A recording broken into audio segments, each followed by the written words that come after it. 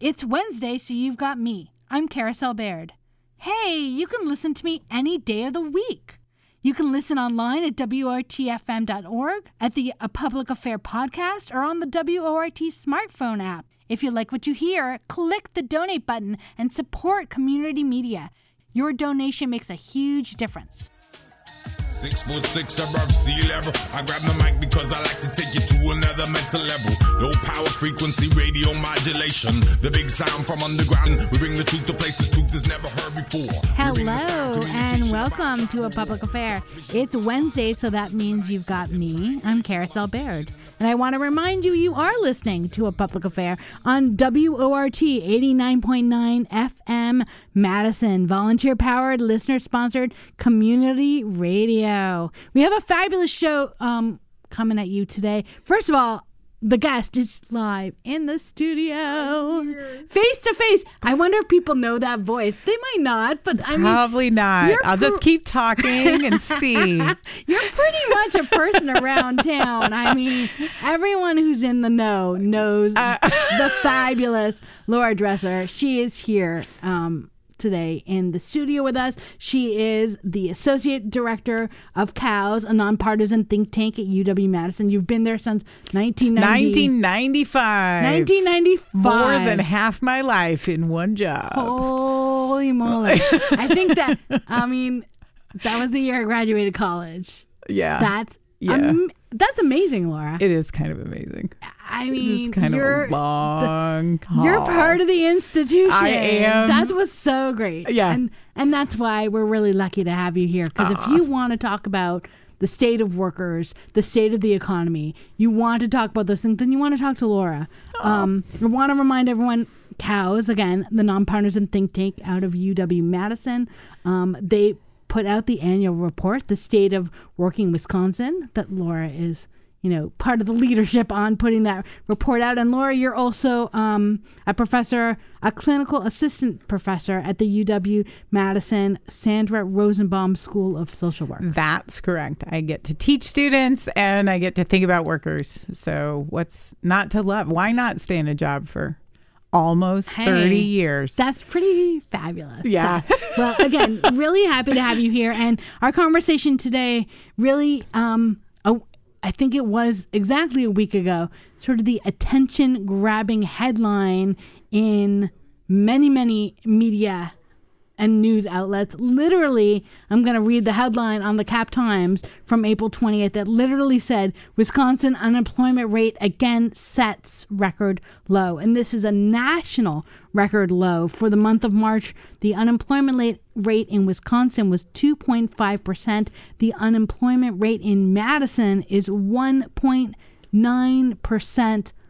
So, big picture before we take a dive, this is good, yes? This is good news. This is good news for workers, for all workers. It's always good news for the unemployment rate to be low, because I think the thing we focus on first is those unemployed workers, the workers who don't have work. And it's the fewer that don't have work, the better. That's true. Yes. But it really matters for all workers when the line at the door is short, because it means that they have more leverage to make more of their jobs. So to me, the unemployment rate is an indicator. I think we all kind of focus on just unemployed people. Like, get them into a job. Let's get go. Them in, yeah. But what I want everyone, what I want to celebrate about this low rate is the way it is a rebalancing of power, which is stacked in the employer's direction in 1,000 ways. But the one way that workers, one of the ways through the macroeconomic swings that workers get power is with low unemployment rates. When workers are hard to replace, they can stay where they are and demand more from their work. And we're seeing low wage workers do that. The bottom of the labor market is coming up faster than wages in other places. This doesn't happen in the U.S., except in the late 1990s, it happened a little bit because of very tight labor markets. And in the last 2 years, it's been happening because of tight labor markets. So it lifts the bottom and it gives workers more leverage. And that's good news. I mean, I really appreciate you sort of framing that, because that is sort of, as someone right, I don't do what you do for a living. I don't think about, in general, economics, right? I read the paper. Obviously, I read the headline.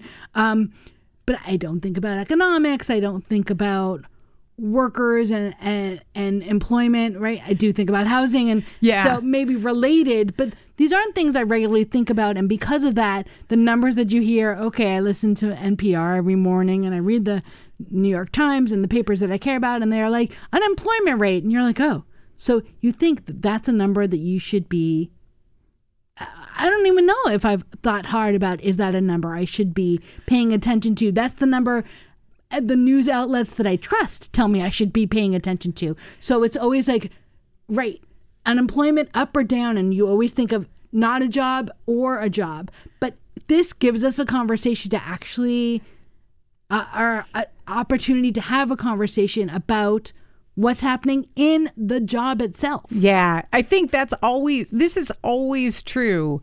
When unemployment rates are high, and so I guess I want to, kind of emphasize two things for the audience here. One is, this doesn't mean we've moved to workers' paradise status. This doesn't solve all the problems. But if the question in any job is, what is my power relative to the boss's power? Yes. And we answer that in a variety of ways, including with unions, but decreasingly so, including with, personal advocacy. But, there is always a question of how much power do workers have and how much power do employers have. Employers have too much, but they have less when the unemployment rate is 2.5%, because a worker can say, give me a full schedule or I will find one. I can find a job. Give me my full schedule or I'll leave. Change this benefit structure or I will leave. And you can see workers doing this in formal and informal ways, in individual and collective ways. So workers, people got really obsessed 2 years ago or a year and a half ago about the Great Resignation. I think we had this idea that everybody was leaving work. We were all becoming, going to do GoFundMes and go do van life or whatever the hell. They were leaving us to sit around and do nothing. Those were the options in life. Work or do nothing. Work or do nothing. I didn't know that was one of the choices. Yeah. If only. Van life. But anyway, so workers weren't resigning. It's true. They were leaving their jobs. Right. They were going to other jobs. Leaving their job for another job. And they were leveraging better wages on that journey. So turnover was very high in low-wage labor markets, but it's because workers were like, I don't have to put up with this. I can go somewhere else. And employers responded by raising their wages to keep their workers from leaving, right? This is what happens when labor markets are tight. So workers have more leverage, and you can see them doing this in organized ways, but also that kind of just leaving the job is the individual way, or staying on the job and saying, like, make my shifts work better. Give me a raise. I've been here 2 years. I can go somewhere else for more. Give me more money. These conversations, or get rid of that supervisor who's harassing me. These conversations are more possible today. They're still hard, right? The employer still has the ability to take away your job, and that's scary, right? But your ability to get something else and their knowledge that you can changes your threat position as a worker. So how do we empower workers? How do workers who understandably didn't complain about the fact that the hours weren't what they wanted, or didn't complain about the fact that they were being discriminated against, sexually harassed, racially harassed, any of these things that were happening to them, because their option was, if I lose this job, I may not get a new one, and I need to pay rent and feed myself and my family and all of these things. How do we help individuals shift that mentality, or is that just sort of what's in the air? I mean, I think there's two ways I think about that. One, it's in workers. Workers see the leverage they have. And you can see that. It just takes one colleague taking that advantage? Yeah, I mean, it's partly, all you have to see is a job posted on a billboard for more than you're getting paid to say to your employer, there's a job posted on a billboard for more than I'm getting paid. That's so amazing. Wait, that just my daughter has a summer job as a camp counselor, and I got an email from a friend who runs a camp, and I said, oh my God, to my daughter, you could get paid $5 more just because I got this random email. But the only reason I'm getting this random email is because there's not enough workers. Yeah, exactly. So employers are in a position to have to look good, to recruit, to make clear, make transparent what they offer. And that gives workers information who sometimes don't have access to the information about, like, what could I get somewhere else, right? Because employers are looking for workers, they're advertising what they have. There's a little more clarity about what external options are, both to the workers and the bosses. And so that's partly how it happens. It's in, like you said, it's in the air. People can see opportunity and they can either move to it or leverage it to stay where they are and get something more out of where they are. But also, I think workers see, as workers see this dynamic, they begin to have conversations. And this is the more sustainable way. That's the collective route and the union route, the contract route is the more sustainable way to take the kind of leverage that workers have right now and make it permanent. But that you see as well, because you see increase, like this last year, more labor activity, more filings for recognition, and in sectors that, not your father's labor movement, like Starbucks workers, Amazon workers. I didn't even know, as sort of a clueless person into this world, I was like, oh, I didn't even know Starbucks could unionize. Well, of course they can. Right? Yeah. I mean, and the journey is hard and they don't have a contract, and, Starbucks isn't negotiating in good faith, and, it is not, a crystal stair. It is, but at least, we're where we weren't here before, where we were even having these conversations or making these attempts to start moving the roadblocks. There was no even attempt to get here. That's exactly right. And that to me is like, so yes, you get to see all this individual stuff, but then also the collective stuff is also emerging, and workers see that and think, maybe we should ask more from this place. Maybe we should join together. That's protected. Maybe they understand now that it's protected to demand from, to work collectively, concerted action on your work site, even if you're not in a union. That's protected. They, technically the boss can't fire you. In fact, often the boss will. It would be illegal. So I don't want to tell, I'm not, be careful. But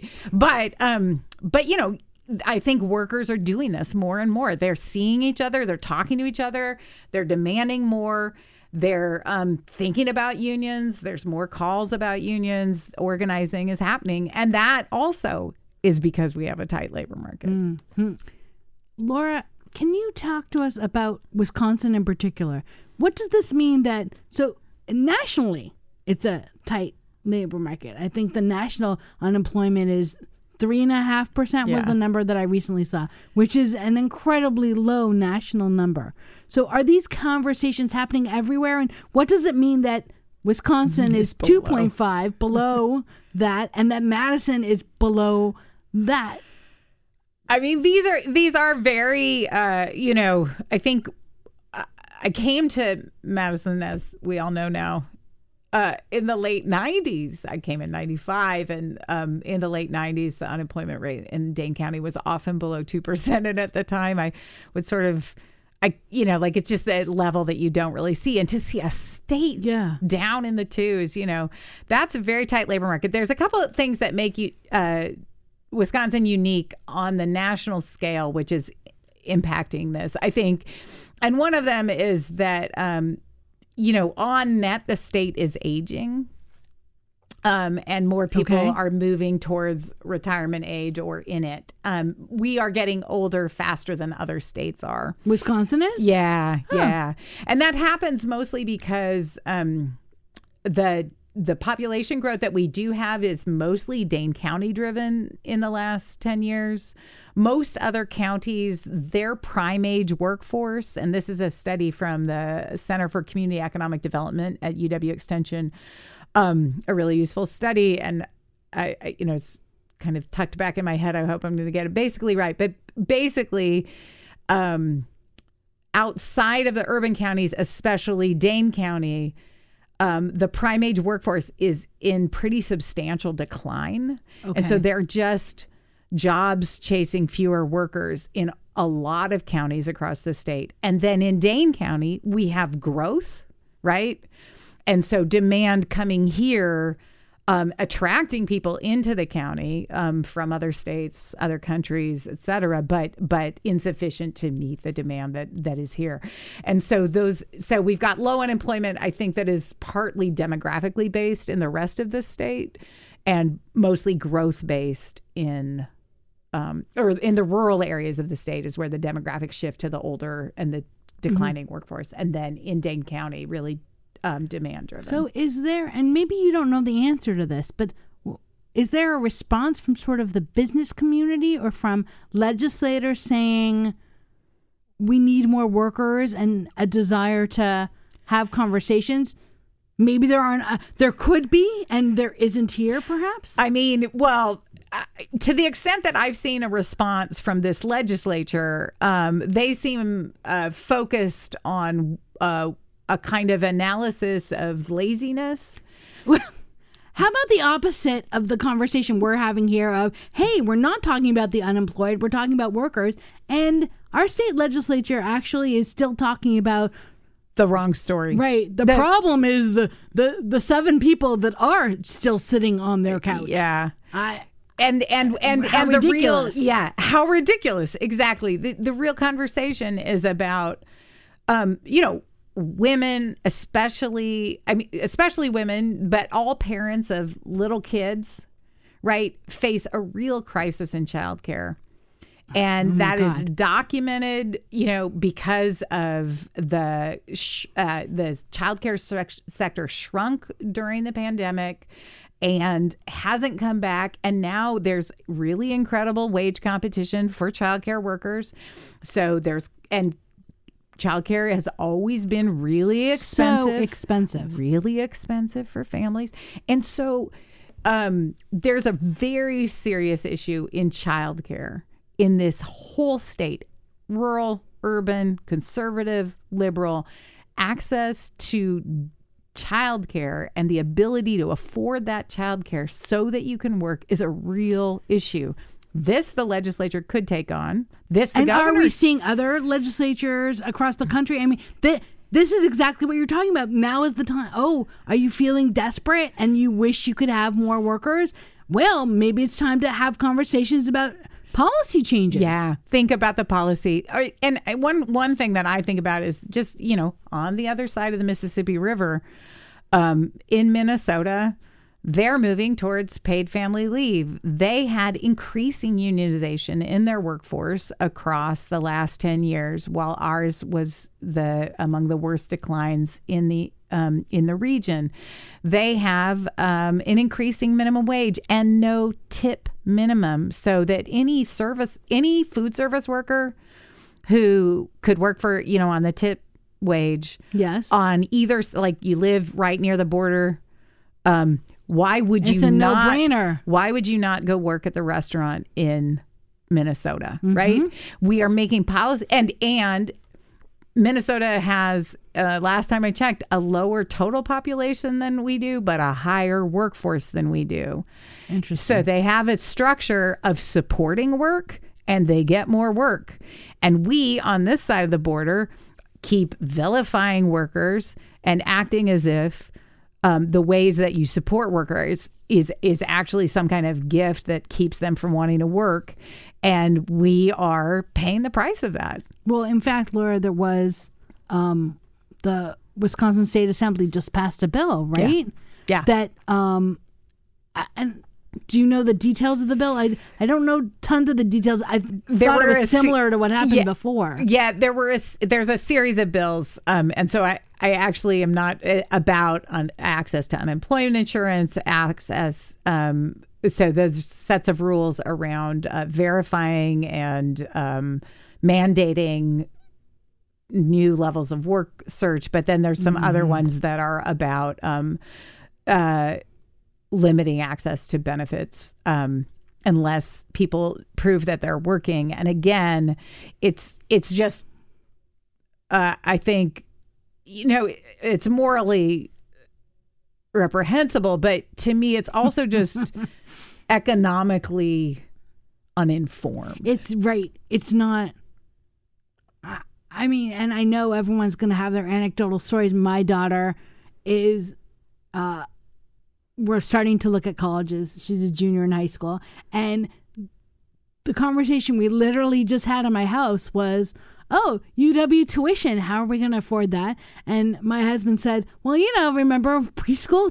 This isn't that much more than yeah. we afforded $15,000 a year before. Maybe we can still do it. And it was, yes, of course. Yeah. 13 years ago, when my daughter was 4 years old, we were spending $15,000 a year to send her to preschool. Right? Yeah. Absolutely. And it's insane. And that's insane. And it's especially impossible for the workers who do not earn the kind of money that 4-year college degrees or advanced degrees get people to, right? So workers in the, kind of at the median worker in the state of Wisconsin earns just short of $20 an hour.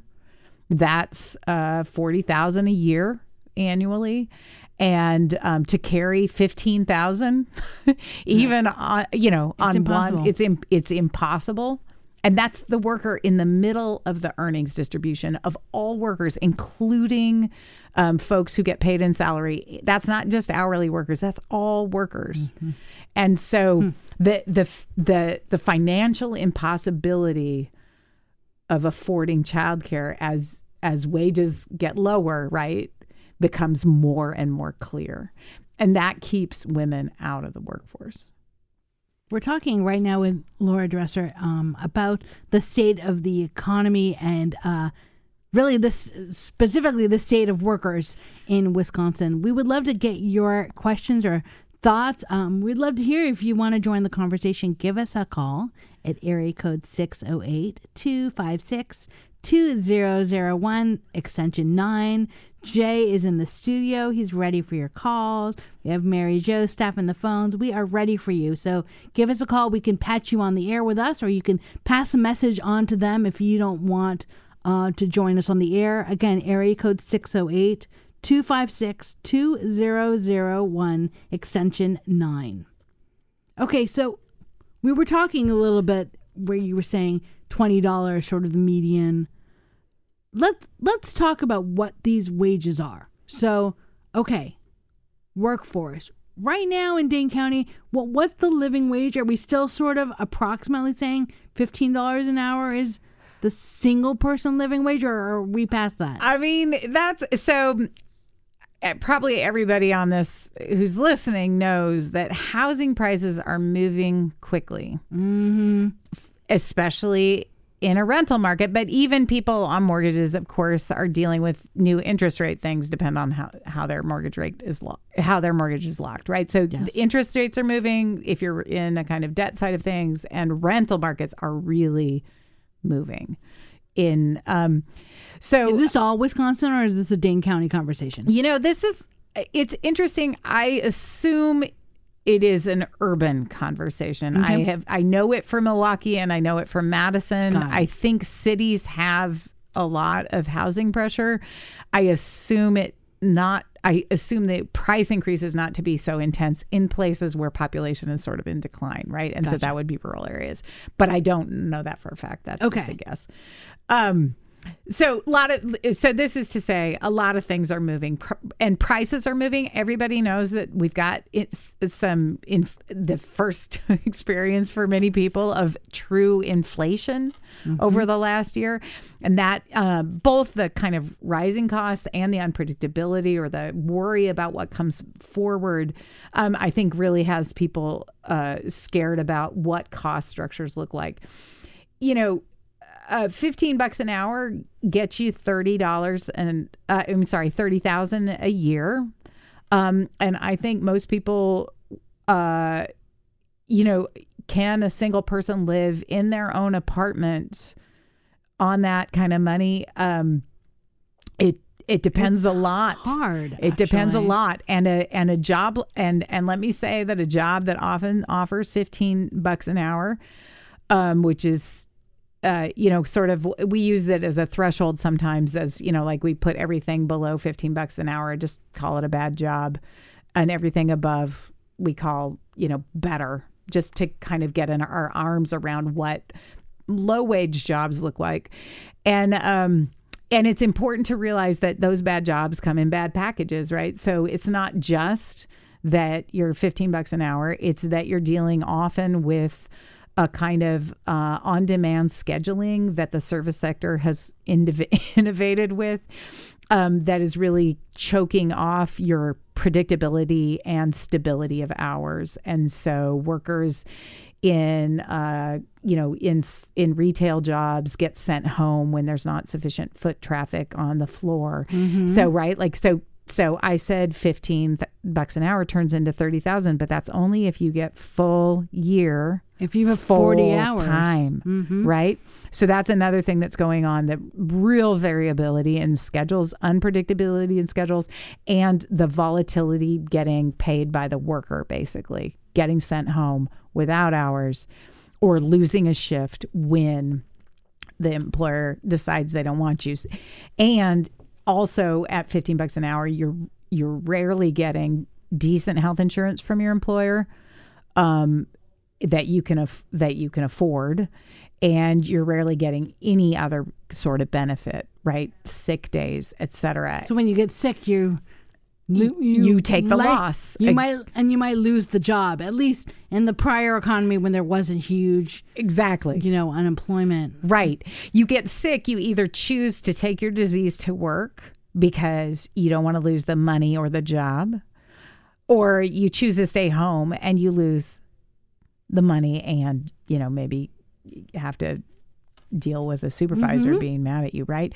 And so bad jobs are not just low in wages. They're hard in other sorts of ways. And one of the things that I think is really important to see, especially on the part-time ones, which, again, the scheduling stuff gets easier when the unemployment rate's at 2.5%, but it's still hard. A lot of people are still dealing with schedules that are erratic or volatile, and it means they can't get a second job, right? So that the strategy, if you have low hours, is to get another job. But if you have low, unpredictable hours, you can't get another job. You don't know when you're available for it. Right. Mm. So again, 15, I think more than 10 years ago, the Fight for 15 said, we need 15 in a union. I think inflation has made that, and 10 years of time and the inflation then has made that 15 less of a really livable standard and more of a minimum. But even so, there's a lot of workers below it. So we've talked a little bit about pay and the hourly rate that's needed. We've talked a little bit about childcare. Are there other issues? But we also expand a little bit on sort of the industry and the unpredictability.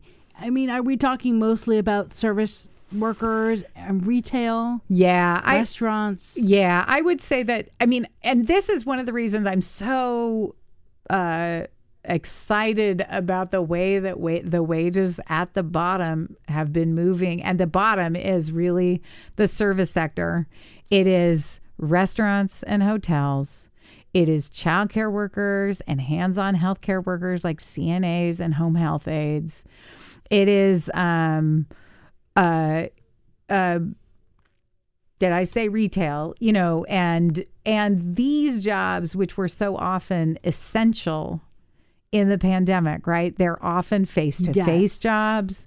They're the very workers. We've turned essential not into respect and pay. We've turned essential into you have to put your life on the line and be endangered during COVID and a national pandemic because we need you. Right. And I think these workers had that experience and were like, well, if I'm essential and I'm valuable, maybe I can demand more from work. Mm-hmm. And so that's, I think, part of the dynamic that's gone on. We've had other tight labor markets where workers have not made as much of them. Not this tight. I guess also this is extra tight. But and so it's those sectors. But I think the other thing I'd really call everyone's attention to is that these sectors disproportionately employ women and people of color in this state, the Black and brown workers of this state. And so as those gaps close, this is one of the more active ways to close, to help close some of the really ruinous and, nation's most extreme racial disparity that Wisconsin continually posts. And so we aren't going to be able to see that in the data for a little bit at the state level, but it's definitely the case that some of the wage gaps, black-white wage gaps, are closing a little just because of the lifting of the floor, because it really is, there have been significant wage gains in these sectors. Why do your comment about there have been times in the past where it was perhaps advantageous for workers to take advantage of the low employment rate, but they hadn't? That was sort of like a throwaway comment that you made. But why now? Why do you think workers are empowered now more than other times? It's such a great question, and it is. And it is very vulnerable, right? Like it is. The Fed is literally trying to make a recession. So, this is vulnerable. But I would say, one of the things is definitely the way the pandemic made people think about their work. I think this kind of sense of empowerment. Yeah, you're going to call me essential. You're going to subject me to this illness, and you're going to act like that never happened and go back to the wage we always had, like this pandemic's over. I think about, whether it's nursing home workers who were really, truly such a frontline location, like literally, the nursing homes are locked down. Right. So they're worried about bringing the disease into their own homes, maybe where they have vulnerable people, but they're also the only point of contact for sick people, right? And in an incubator for the pandemic, right? The last time I looked, 40% of the deaths in Wisconsin in the first year were in congregate living facilities, right? Like these were the people who at $11 and $12 an hour, and many of them without health insurance, right, were the front line of the pandemic. And I think we called them heroes, and they're like, well, then treat me like one. Yeah, exactly. And 2 years later, what does it mean to be a hero in this situation? And I think, that's what we're seeing is a lot more standing up. I think that's part of it. We're talking right now, again, with Laura Dresser about the rate of workers, the unemployment levels being down, what advocacy efforts workers are doing and taking advantage of that. Again, Laura is the associate director with COWS here at UW-Madison. We do have a caller that had a question from question Mark has passed on. This is a fabulous question. I'm already saying good job, Mark. I love this question. Mark wants to know, do the current unemployment levels impact workers' willingness to go on strike? Yeah, that's a great question, Mark. Thanks for it. And I would say that there has been an uptick in work actions. In fact, if you remember, this is one of the things I actually had to I learned once, but I had to rediscover.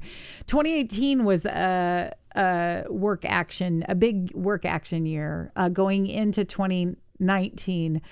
Red for Ed and all the education and teacher uprisings in West Virginia and Oklahoma and Arizona, and then the LA teacher strike, and all of this was coming in 2018 and 2019. So we had seen this uptick before the pandemic of of different sorts of action, formal strikes, stoppages, etc. And that has just continued with a pause, kind of 1 year pause. The increase in activity has continued. And I would say it is likely that unemployment rates, the worker sense of security and empowerment matters to that, but probably also them seeing other workers go out on strike matters, like they kind of the zeitgeist. And I also feel like this relates to maybe both the questions. The other thing that happened in the pandemic is we saw inequality in real time, right? Like everyone was paying attention. Jeff Bezos made bajillions of dollars because we all got stuff delivered at his house, and and Amazon still acted like it couldn't pay warehouse workers $15 an hour, right? So I think inequality is a deep motivator here that has become crystallized both across the last decade, but crystallized especially by the pandemic. And so you have workers' sense of their own essentialness. You have a kind of real outrage at the level of inequality and its increase, the continual tolerance for increasing inequality in this nation.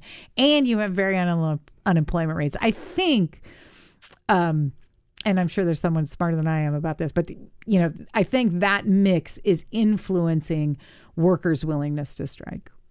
Thank you for your question, Mark. I mean, that was great. And if you want to join the conversation, we want to hear from you. Area code 608-256-2001, extension 9. Well, so Laura, let's take that and talk a little bit more. I haven't directly asked you a question, which is, what is going on with unions in Wisconsin? Yeah. And again, and then this is even true nationally. Like you always have to kind of hold two truths in your head when it comes to unions in Wisconsin. Okay. There is more organizing going on now than there has been in a very long time. We still have fewer people in unions today, obviously, than 10 years ago when Act 10 happened, and then 2 years later, Right to Work in the state happened. But we have and nationally, even with all the organizing and the certifications and all that, still the share of workers covered by a union contract fell a little bit last year. So there's a lot of workers demanding more from their jobs. They're doing that by signing, certification elections. They're doing that by demanding more in their contracts. They're doing that by work stoppages. You can see the CUNA Mutual workers, and their support of their bargaining committee for that strike.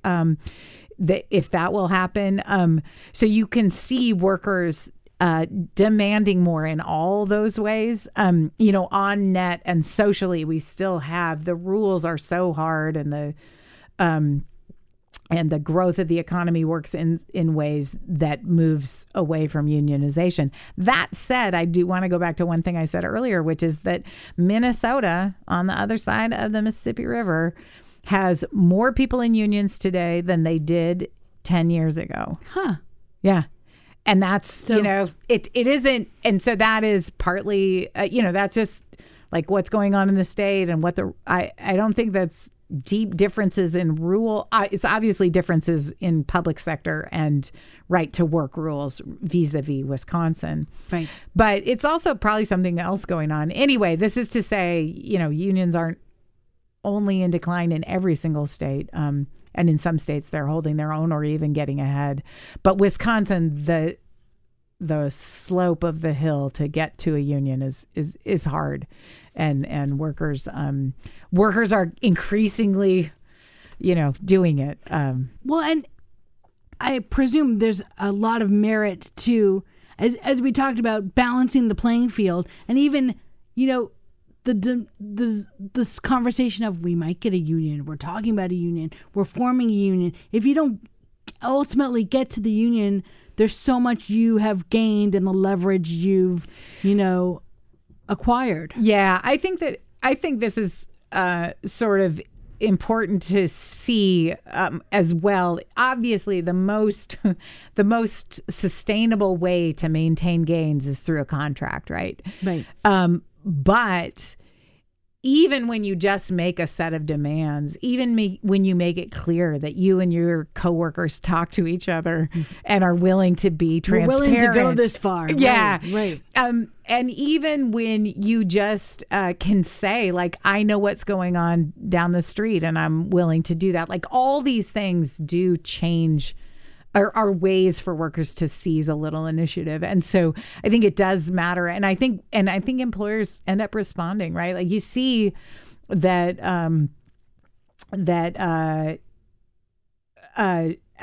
Howard Schultz tried to do it in Starbucks for only the non-union workers, but he kept raising, and that's illegal, but right.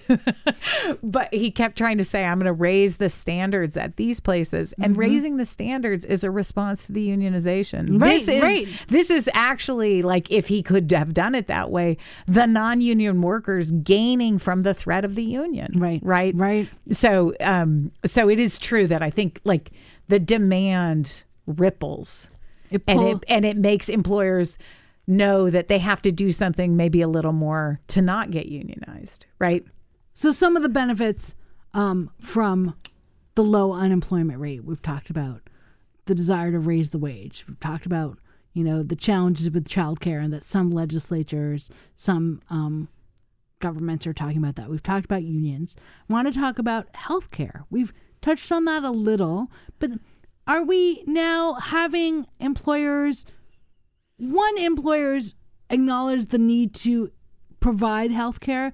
Or on the other side, are we acknowledging that some people are not in the workforce because of healthcare challenges, because of mental health challenges, because of obstacles that are stopping them from being able to join the workforce sector? Yeah, I mean, I think in this state, and well, nationally as well, the kind of like the ability, another lesson that should have come from the pandemic was that it's a really bad idea to have health insurance delivered through employment. Oh my God! I mean, that's the story of America, where no one outside of this country understands what the heck. Yes. Who thought that was a good idea? But and especially when the economy sheds 20% of its jobs in 1 month, and people who are dropped into a global pandemic without health insurance. Right.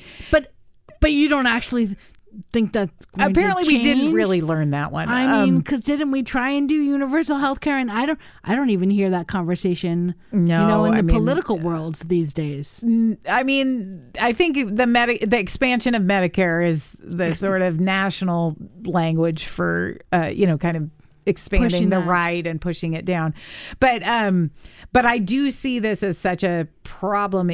And in the state, the real problem, or one of the real problems, is really this kind of question of access to Medicaid for low-wage workers and their families, right? Because we have created a playing field where employers who don't have health insurance for their jobs were able to compete away the benefits that employers that were offering health insurance. This especially happened in grocery stores. Okay. So you had employers who offered the benefit. Some still do, but you had Walmart or whoever come in who are offering groceries and not providing workers with health insurance at all, right? And so this is a classic example to me of where if we had a higher standard, this lack of public policy privileged Walmart vis-a-vis the grocery stores that were providing the benefit of health insurance. And we allowed Walmart, the ability to compete on the basis of not, among other things, of not providing health insurance. Right. And that then strips away the grocery store's ability Right. to offer health insurance. And so we strip that away. And then we don't even come back in at the state level with a good deal that would bring a bunch of money to the state to give, to get health insurance at least at the bottom of the labor market. So, that's one of the dynamics that's a real failure, and it's really privileging the worst actors in the labor market, right? Vis-a-vis other employers. The other employers are even trying to put it on the table, and they get shut down for it. Yeah. And we get this conversation as if all employers or all the business community wants is lower standards and less regulation and less health insurance. And in fact, that's just not true. The dynamics are different in employers. And if we actually could there's voices, Main Street Alliance is working hard to leverage community voices in the business community and others to try and demonstrate that not everybody is looking for a low road, to put Wisconsin on its path to, kind of a southern. There's a benefit to treating your workers well. Yeah. I mean, that's a long line of evidence-based and human-based that you would know the answer to that. We do have Harry that has joined us has a question for us. Harry, you're part of the union and you want to ask a question about the local Madison labor market? Yes. I'm with AFSCME Local 171. We're the blue-collar technical workers on campus, and we've been working really hard to get the wages up on campus, and we have a $17 minimum now for most of the workers on campus, but the student workers are being paid at a less rate, and that's something that should be brought up in a broader sense. I mean, I talked with some students on Saturday at a meeting, and they were getting paid $11 and $13 an hour, which is obviously not fair, and so the student workers need to get organized too. But on the broader issue, the unemployment rate, the stated unemployment rate in Wisconsin and nationally is somewhat misleading because that doesn't include people that are underemployed. That doesn't include people that would have a full-time job if they could get it, or people that are working part-time because, as you've talked about, they can't get child care, and people that they can't find a full-time job and are getting two part-time jobs like you're talking about as well. So I think just a pure unemployment rate number is kind of misleading. Yes. Also, I think that the union density is really the key issue here, and the union density in the United States is going down, as you put out. So I think that it's kind of a mixed picture out there. I think there's some reason for hope, but I think it's a really mixed picture, especially in Wisconsin. But there is some hope with a new Supreme Court Wisconsin Supreme Court justice coming, and maybe we'll get some effects from that. Maybe there'll be some effects of cutting back on the Act 10 effects. I think that a key point is to say that organizing in restaurant workers is nothing new. We have a lot of food service workers on campus that are part of 171 for a long time. Yeah. There's there are, back in the 70s, and there's the unions. There have been unions that have organized restaurant workers. It's just a more visible thing now with big Starbucks chains. Hotel bartenders workers union has been around for a long time. They have a local at the Concourse. Back in the 90s, I was in a Madison Independent Workers Union, and we organized workers up and down State Street. We had three different restaurants that we had in our local. It's great to hear the history of all that. Yeah. So people have been organizing for restaurant workers for some time, and it's not really new. It's just sort of a headline in the headlines. Well, people need to look at a broader historical outlook, I think. Yeah. Well, Harry, thank you so much for, sharing your experience and your perspective. And Laura, I think Harry, brings us full circle in our final moments here of, the low unemployment rate is really an opportunity. It is not a celebration. It's a celebration to say we have the opportunity now. Yeah. I mean, I appreciate what Harry said, agree about density and the context and the history. But I do, and having written a lot of reports, I think I'm constantly trying to thread a needle about, what's good and what's bad.